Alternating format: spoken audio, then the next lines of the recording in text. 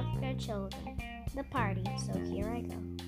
Mr. Carter had said, "It won't be long now." But it was longer than he thought. Nobody saw the man. Benny and Mike were always watching, but they never saw him. There seemed to be no stranger in town. The pie business was going well. Every day Mrs. Wood and the girls made 60 pies. The boys sold them all. "We are making money," said Jessie. "People are very good to us." And the insurance helped. "Yes, my dear," said Mrs. Wood. "I think I can earn a good living this way." "Yes," said Violet. "We have so much practice, we can make them faster and faster." It was a very good idea," said Henry, "having Mike's mother's place. I never get tired of selling pies. The men are so glad to get them." Mrs. Wood said, "When you go back to school, I can hire 2 girls to help me. I know 2 nice girls." "Someday we ought to have a party," said Jessie. "The people have been so kind." "A pie party!" cried Benny. "Give everybody a pie." Mrs. Wood laughed. "Not a whole pie, Benny," she said. "We could give everybody a piece of pie and some coffee and milk," said Benny. Well, all right, milk," agreed Mrs. Wood. "We have it Saturday night, when all the men could come," said Violet. "Have it this Saturday night," shouted Benny.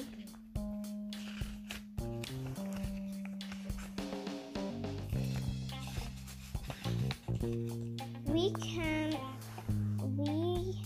can ask Mr. Carter and Mr. Grander," said Henry. "And we can make pies all day," said Jessie, "and have a party in the evening." Everyone thought this was a fine idea. When they told Mr. Grander, he laughed. He said, "Go ahead, I'll help you. It will surely be very lonesome here when you 4 Aldens go back to school in the fall." Mrs. Wood and Jessie and Violet wore white. They made white caps. They made white caps for the boys too. They made big white aprons. The boys got a printing set and printed Mike's mother's place on the front of their big aprons. They had many cans of milk and hot coffee. Then the people began to come to the party. The 2 dogs ran around having a wonderful time. They loved everybody, and they were good dogs. There were plenty of chairs because Mr. Carter had sent them. He sent movies too. He said, "I have some beautiful pictures of the South Seas. The people will like to see the banana trees and the monkeys." When it was dark, the movies began. The people sat in rows and watched the show. They clapped and laughed at the monkeys. Watch had a chair between Jessie and Benny.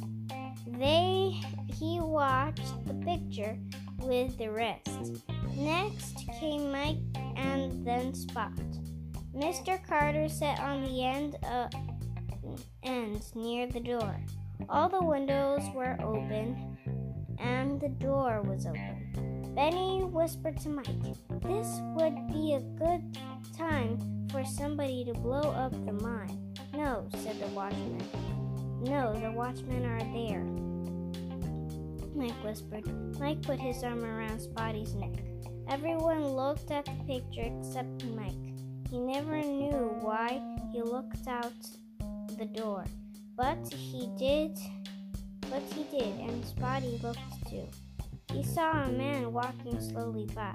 Then suddenly he felt a hair on Spotty's neck move. Spotty looked at the door and growled. Mr. Carter heard Spotty growl. He jumped up and dashed out of the door. Mike and Spotty dashed after him. They all saw a man running in the darkness, but Spotty could run faster than the man. Soon he caught the man's leg. He held him, growling, until Mr. Carter came. Mike never knew how strong Mr. Carter's hands were, and the watchman ran up, and soon the man was taken away. "The man in the blue hat," cried Mike. "Yes, Mike, I think it is," said Mr. Carter. Spotty knew him. "Spotty ran faster than he did in the race," said Mike. "I guess he did," said Mr. Carter. "Now, Mike, don't say a word. Just go back quietly." "Can't I tell Ben?" asked Mike. "Yes, if you whisper. Don't let anyone else know about this. It will spoil the party." So that was chapter 13. Bye, guys. See you later. See you later. Bye, guys.